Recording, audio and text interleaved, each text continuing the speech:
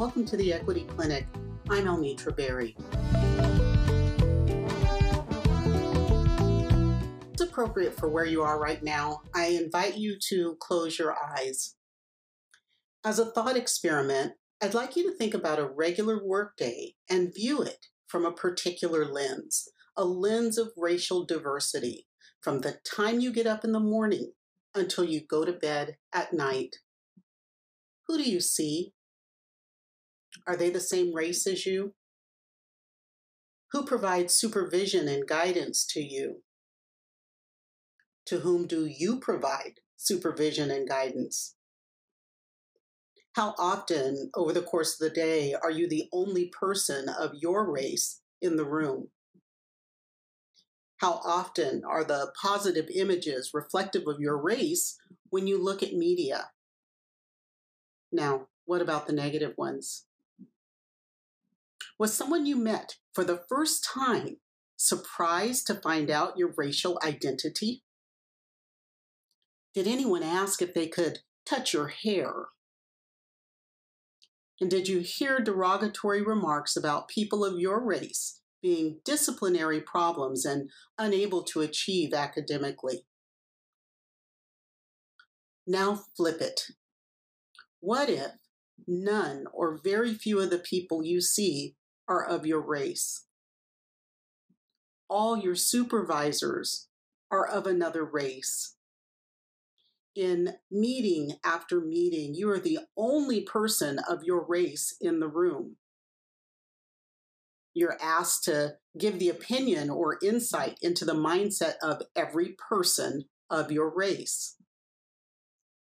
The images you see in the media of people who look like you are disproportionately negative. What if new people that you meet are shocked to find out your racial identity? And what if a stranger in the coffee shop asks if they can touch your hair? And you hear derogatory remarks about people of your race being disciplinary problems and unable to achieve academically. Now imagine being a person of color whose lived experience is that of the flip, day after day, year after year. Open your eyes and let's get to it. Today is not a regular quick blog post. Today I'm sharing with you an article that was commissioned by an education NGO for print in their membership journal. However, after several revisions, they found the content to be too politically risky for their organization. It contained too many words being weaponized against school systems by those opposed to diversity and equity. You know, words like mindset and bias and privilege. So they chose not to print it. Retaining my intellectual property, I choose to present that article here in its original form and entirety. If you'd like the print copy, just visit my website. I hope you enjoy this. DEI. Currently, these three little letters pack plenty of social, psychological, and political punch. Some say they are doing DEI, but often can't articulate what that means. So let's start with a bit of foundational understanding. The D is for diversity. Diversity in the context of DEI is not about diversifying the geographic origins of people. It's more than the simple diversification of gender or gender identity. And it's certainly not simply a diversification of alma mater or school of thought. This D is about diversifying a group's racial and ethnic composition. And for this conversation, the group is made up of those who stand before our children every day to teach them to become productive citizens and lifelong learners, as well as those who hire and supervise those people. And they are those that decide which disciplinary actions against children are called for and meted out. The E is for equity. Equity is simply freedom from bias against or favoritism for This includes freedom from discrimination against any racial or ethnic group and freedom from favoritism for any racial or ethnic group. Equity is about fairness and impartiality. The I is for inclusion. Inclusion is a mindset, a culture. It's a state of being where everyone feels a sense of belonging in your school. Inclusion is much more elusive than diversity or equity because those things are a matter of policy and planning. They are matters of structure and restructuring to meet specific goals and indicators that readily, quantitatively measured. Think key performance indicators. Inclusion is a matter of people's feelings, emotions, and psychological states. Inclusion is a matter of culture. And reculturing is much more complex and time-consuming than restructuring. Still, creating an inclusive district must be done for the children. Why diversity matters in faculty composition. I'm a Black woman. I grew up in racially diverse neighborhoods and attended schools with a very racially diverse student composition. I was in the 6th grade before I had a teacher of record who was a person of color, Mrs. Brown, who was Black or African American at Madison Elementary School in Stockton, California. Then in 7th grade, I had Mrs. Lopez, my Latina science teacher. And finally, in 10th grade, I met Mr. Huey, my Asian geometry teacher. I sat in the classrooms of those 3 outstanding educators between 1974 and 1979. I can't name most of my K-12 teachers off the top of my head, but the experiences in those classrooms were meaningful enough that I can. There was an intangible difference in their classrooms that, as an adolescent, I probably couldn't have named. For children of color, seeing people who look like themselves as teachers and leaders has a profound and lifelong effect. Research informs us that access to same race ethnicity teachers is a critical resource for supporting the educational experiences and outcomes of Black, Hispanic, and other students of color. Teacher mindset explains some of this. Teachers and school leaders of color tend to have greater belief in the innate abilities of children of color. As a result, they do not hold negative implicit biases against children of color as frequently. From a socioanthropological perspective, the intellectual denigration of children of color is a mechanism that affects the collective efficacy of children of color. The constant criticism of the so-called underachievement of children of color creates a mindset that children of color cannot learn. It creates a mindset in adults that learners of color will not learn or are not worth the time and effort to teach them so that they may. In truth, children of color's actual innate abilities are no different from those of white children. Intellectually, we know this. Psychologically, implicit bias overrides the facts. Our country has created a system of public education in which 79% of all teachers are white. Yet they serve in a system where 55% of students are of color. You needn't look hard to find disproportionality and inequity in academic and disciplinary outcomes. The achievement gaps are fueled by provision gaps that occur when we allow the mindset, the culture, that children of color are less capable of learning.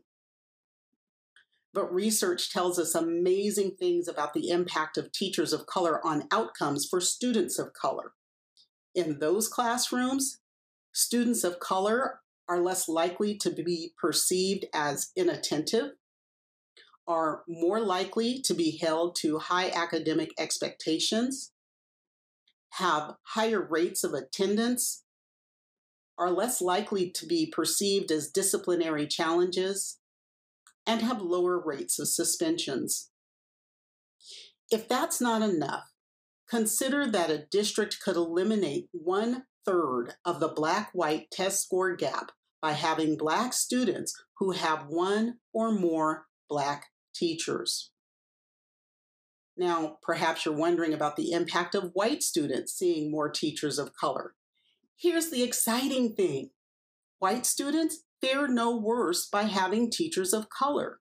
And students of all races report socio-emotional benefits as well as feeling more challenged academically in the classrooms of teachers of color.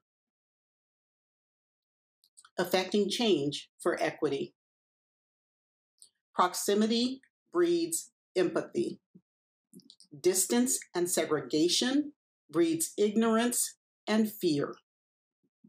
When your teachers reflect the diversity of races and cultures of your learners, the understanding, compassion, and cultural awareness they bring into their schools and classrooms result in more inclusive spaces. Mindsets tainted with privilege, whether one recognizes they exercise privilege or not, impact the children with whom they come into contact. As a leader, it will take courage to run counter to the calls of those who would have you think that DEI is something that it is not, to have you believe that working to increase diversity is reverse racism. That is the voice of privilege. And when you are accustomed to privilege, equity feels like tyranny. The challenge is quantifying equity when it comes to people, particularly in the recruiting, hiring, and retaining of people who have a tremendous impact on our children's everyday lives and life trajectories. Employee recruitment, retention, development, and advancement are the most critical components of a district's success in becoming an equity leader. Human capital in an equity-focused organization is a matter of having the right people in the right positions, skilled in doing the right things to produce the outcomes leadership desires. Recruitment of new talent means more than filling open headcount. Hiring the right people means developing and implementing practices that address the inequities currently present in your district. School board trustees should enact policies that require their HR departments to go beyond the existing HR recruitment and retention best practices.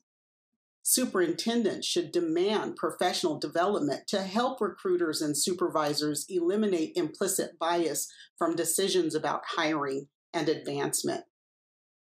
Seek out teachers and leaders from institutions with greater racial and ethnic diversity levels, like historically Black colleges and universities. Leverage educational affinity organizations like the National Alliance of Black School Educators at www.napsi.org and the Association of Latino Administrators and Superintendents at www.alasedu.org. What you can do. You can easily tackle this first recommendation at the local level. Districts can work towards establishing internships or teacher residency programs. Research reports from the Brookings Institution and the Education Trust, based on data from the Survey of Consumer Finances, validate the historic race-based economic inequities in the U.S., resulting in teachers of color more likely to graduate college with debt than their white peers. Residency programs allow teacher candidates to work as classroom teachers while completing their certification. For example, I myself worked as a long-term substitute while finishing my first teaching credential. That was my district's approach to residency. It gave me the financial stability to finish that first credential without additional student loan debt. It also kept me from taking a job in the private sector that might have paid more, but would have kept me out of the classroom. A second recommendation is to create teacher pipelines from within your communities. You have two pathways here. The first pathway is akin to a middle college model. Districts can create high schools of choice that offer a 9-12 curriculum inclusive of coursework focused on pedagogy and socio-emotional support. Partner with a local university so that juniors and seniors can enroll in college credit courses in an education major. Follow it up with fellowship programs to provide full scholarships for historically marginalized high school students to complete a teacher preparation program. Several models exist. They're even planning a middle school in Brooklyn where those high school pipeliners will begin student teaching. The other pathway is to grow paraprofessionals and other non-licensed staff into classroom teachers. Again, this calls for a partnership with a local university and perhaps working with your state legislature. Check out the Multiple Pathways to Teaching program at the University of Minnesota. I'll leave a link down in the chat. The third recommendation is to create new or improved structural and cultural systems. These systems would provide specific training and support for teachers of color who face disproportionately higher attrition rates, are more frequently challenged about their teaching styles, and are assigned more extracurricular duties than their white peers. In my first 2 teaching assignments at a middle school and a comprehensive high school, I was the only teacher of color. Yet the student population was bordering on becoming a majority of color. It can be professionally and culturally isolating to be in those assignments. Affinity groups are a start. Professional learning on cultural competence for every member of faculty and staff, and further training for principals and other administrators will help recognize and address issues that may arise. The final recommendation requires a coalition. Take a look at your teacher certification exam. Some states require candidates pass the praxis, yet it is estimated to screen out almost half of the candidates of color, compared to about 27% of white candidates.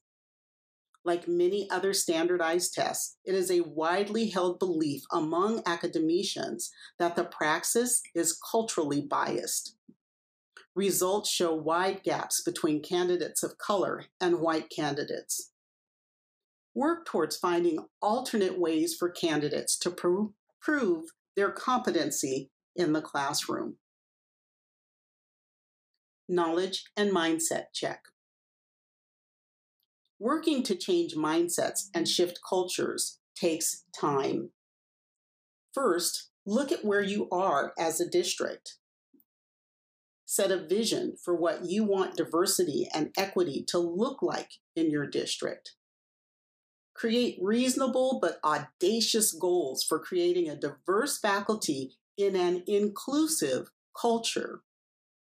Then prioritize those elements that will result in the most significant positive impact.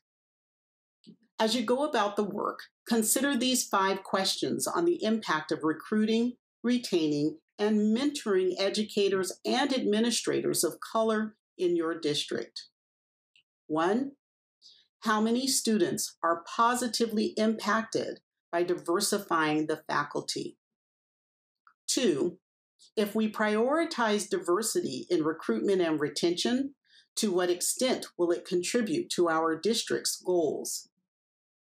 3, do we need to develop and implement an action plan, or will diversity happen without interference over time?